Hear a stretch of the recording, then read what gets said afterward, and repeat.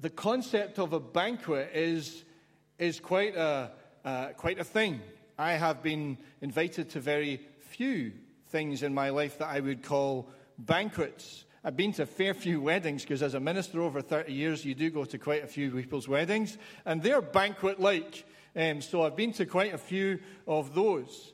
And Jesus sets this teaching because he's reacting to the context that he's in with this meal on a Sabbath day at a prominent Pharisee's house.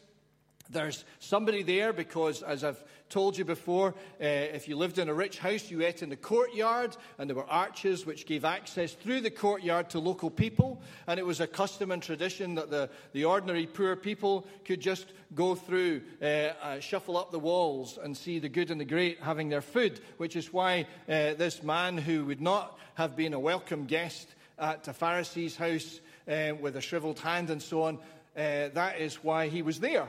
Because he was one of the local people who had perhaps come to see Jesus, not an invited guest, but nonetheless a member of the community. And so Jesus begins all of this teaching. And it's teaching about status and importance. It's about places of honor and places of humiliation, the high and the low. It's about welcome and including the people who you wouldn't normally have. Because there would have been a marked contrast in Simon the Pharisee. It wasn't Simon the Pharisee. It would have been a marked contrast in this Pharisee's house that here are the rich invited guests reclining on one arm, left arm, lying down on mats, a low table in the middle of the floor, and people on three sides. The fourth side was open to the countryside, so you could not only enjoy good food, but take in the view through this well-appointed house as well. And then shuffling up the walls were the poor. And inevitably in a society without health care, where life expectancy was short, and people lived with conditions rather than got them treated or operated on, there were lots of people who would have been ill, diseased, deformed in some way or another. And so there's this massive contrast between those who were invited in the middle of the room and those who were just the kind of curious observers, looking on with longing at a meal they would never hope or expect to be invited to. And that's the same divide that operates in society and has done throughout all human history and in every part of the world. The divide between the rich and the poor. And of course, the challenge of the gospel and the challenge of the invitation of the kingdom is that God does not prefer status in gathering people to belong to his family or his kingdom. God has no favorites in terms of who are the high-ranking and the low-ranking. All God invites may come, and all who hear and receive in faith the invitation to believe in God as their Father, to believe and know Jesus Christ as the Son of God, who came to buy with his death and resurrection their pardon and freedom from judgment, and who gives his Holy Spirit to anyone who will believe.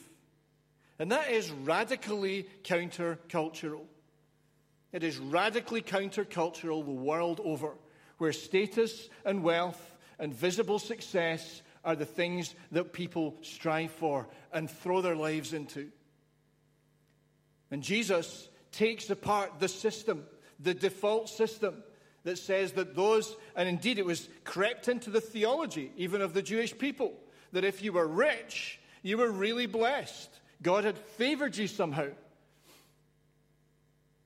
It's why when the rich young ruler went away sad after Jesus told him to sell his possessions and give to the poor, and Jesus said, it's harder for a rich man to enter the kingdom of heaven than for a camel to pass through the eye of the needle.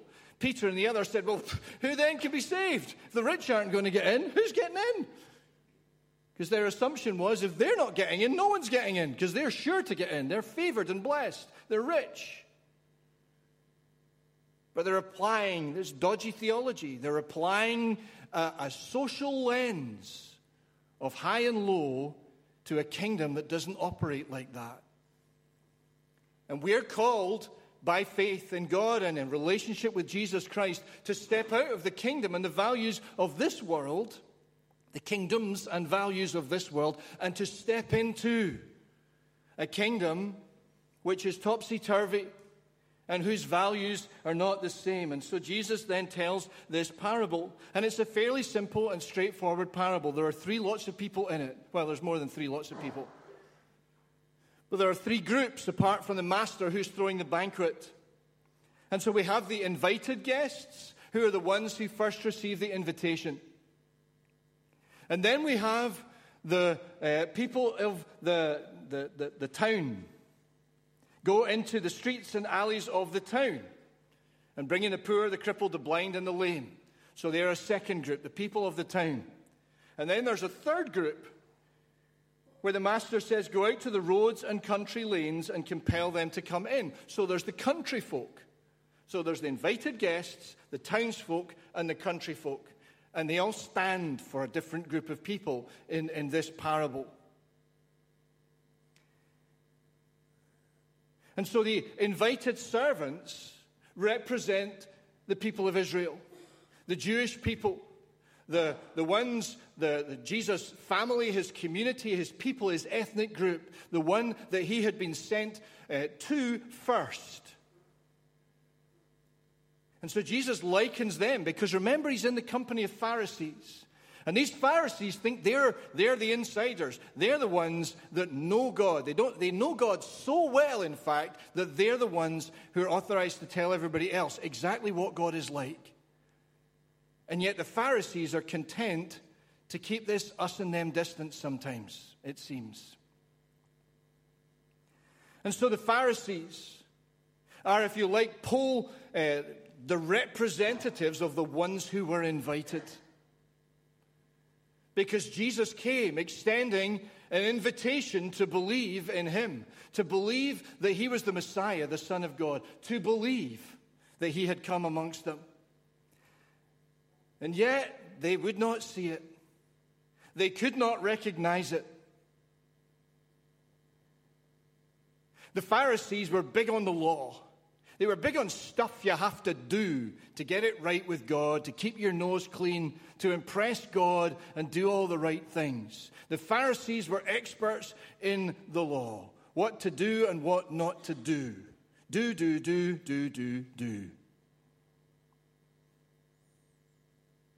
And indeed, all the excuses that come up with are all doing excuses. They're all busy excuses. Got to rush, can't stop, got to go, things to do.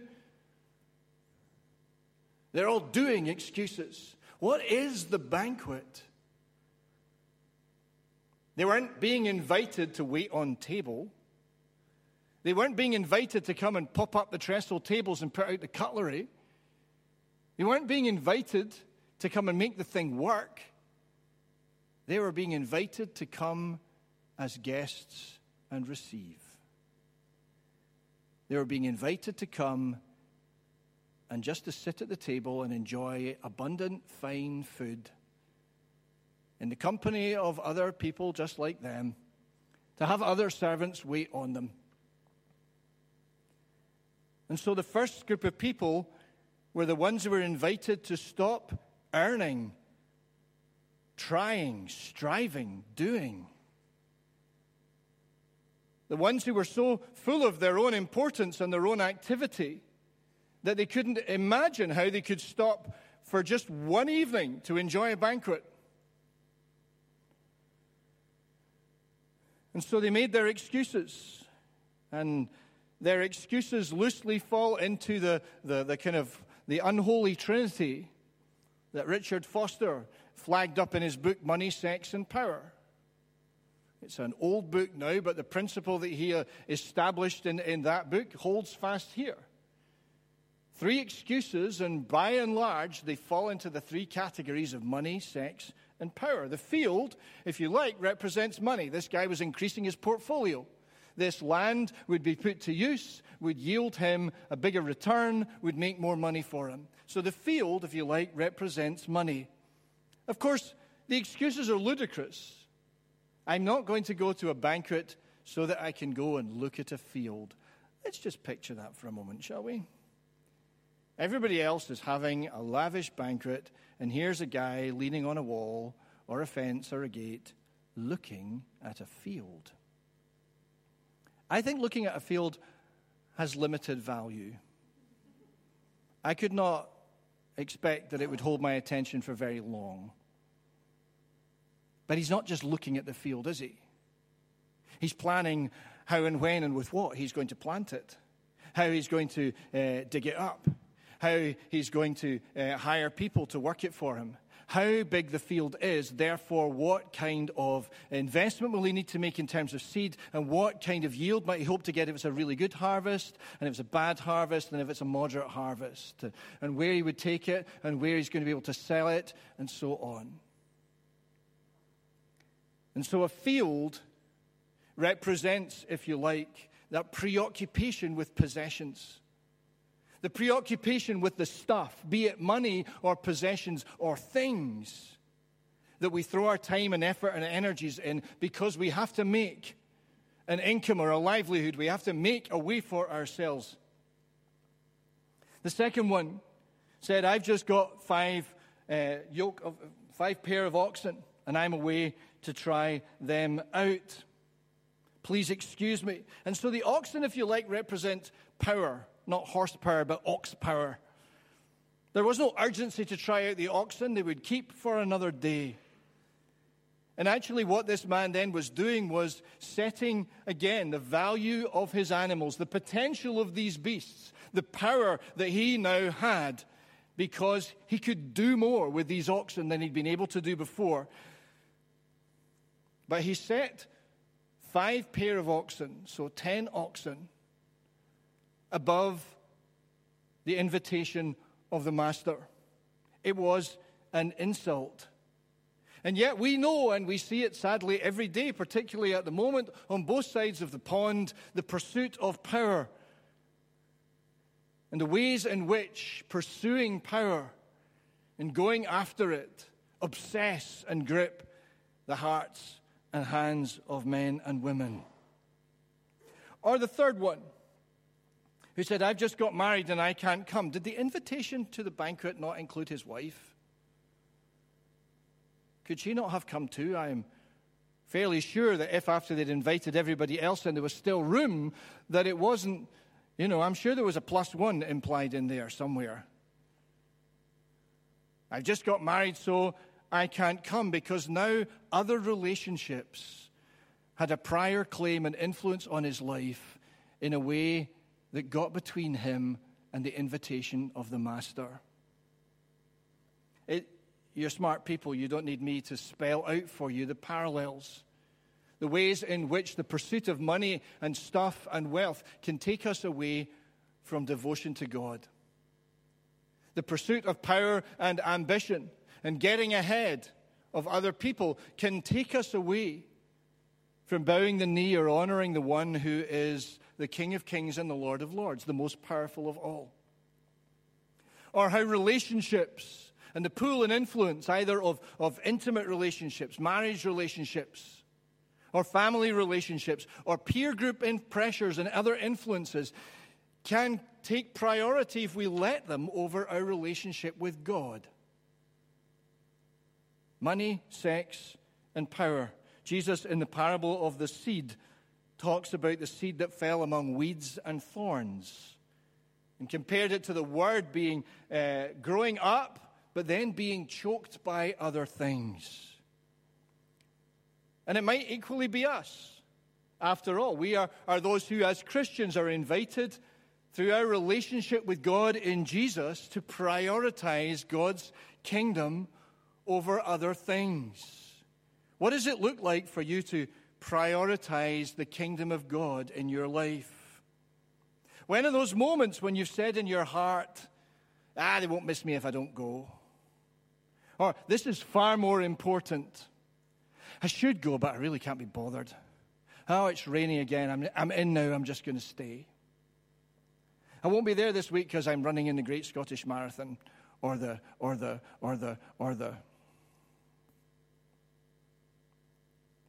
And it's not just about being in church. It's about your priorities. It's about your priorities. I'm always really impressed when we have people, as we regularly do, coming here who are on holiday from Australia or Florida or I don't know, anywhere.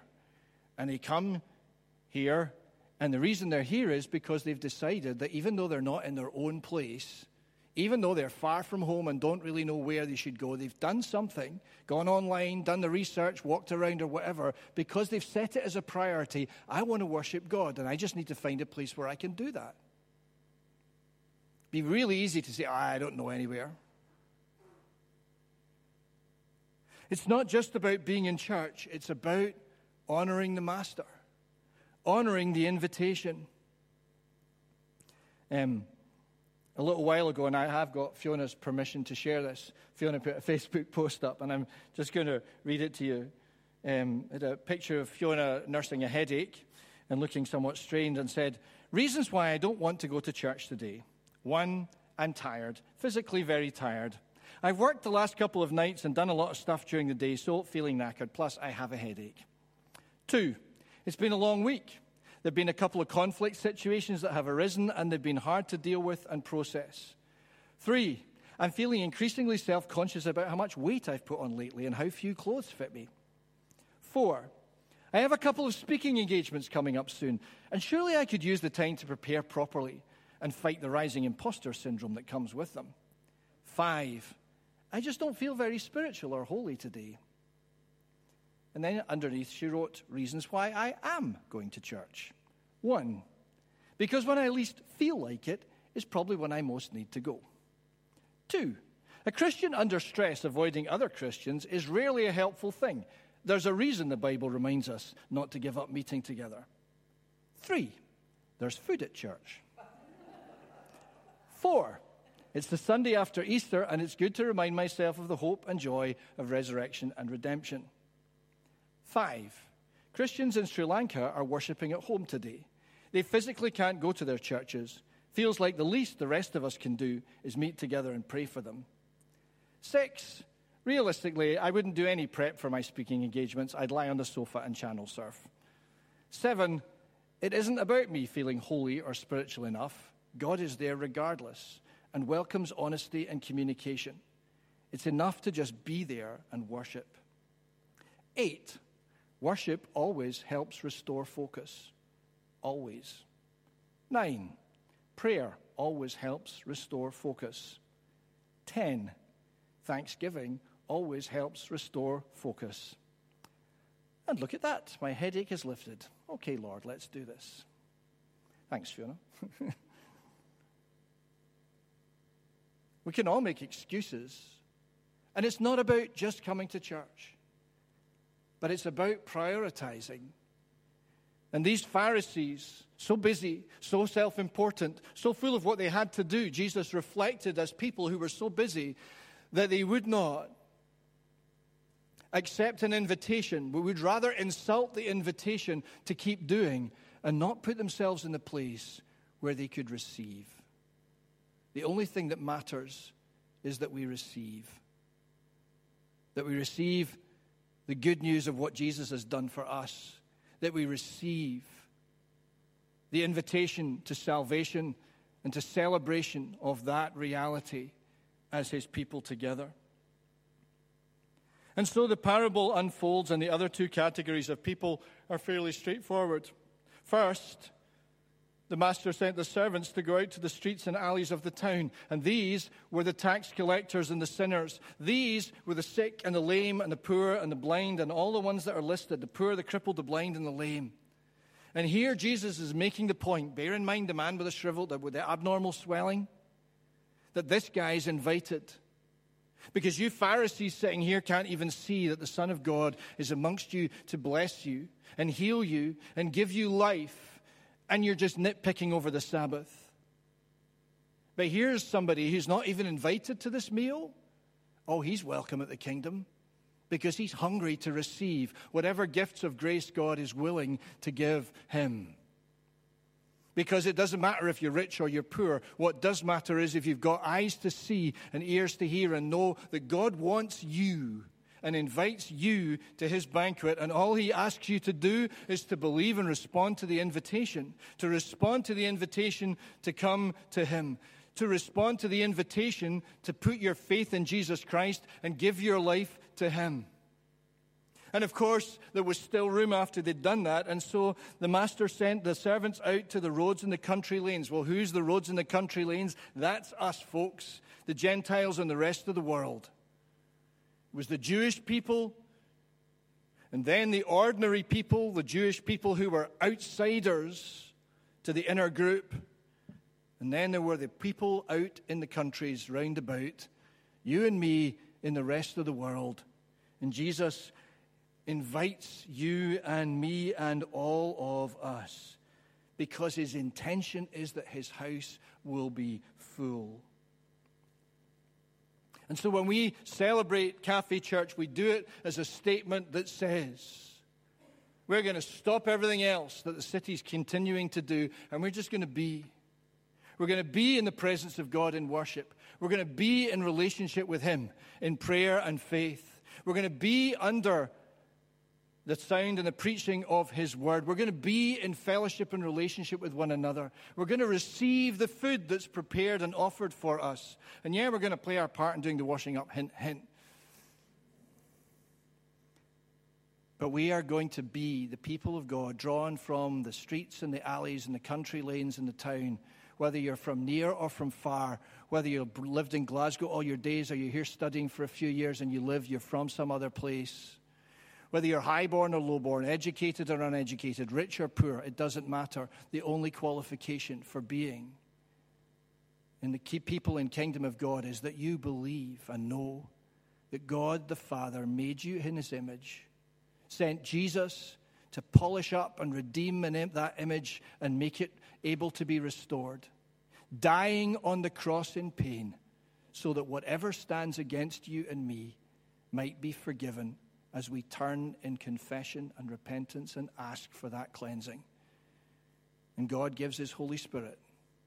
Without discrimination, the only qualification is being the willingness in our hearts and our lives in response to an invitation from a generous and loving master to accept it and to say, I believe. Let's pray together.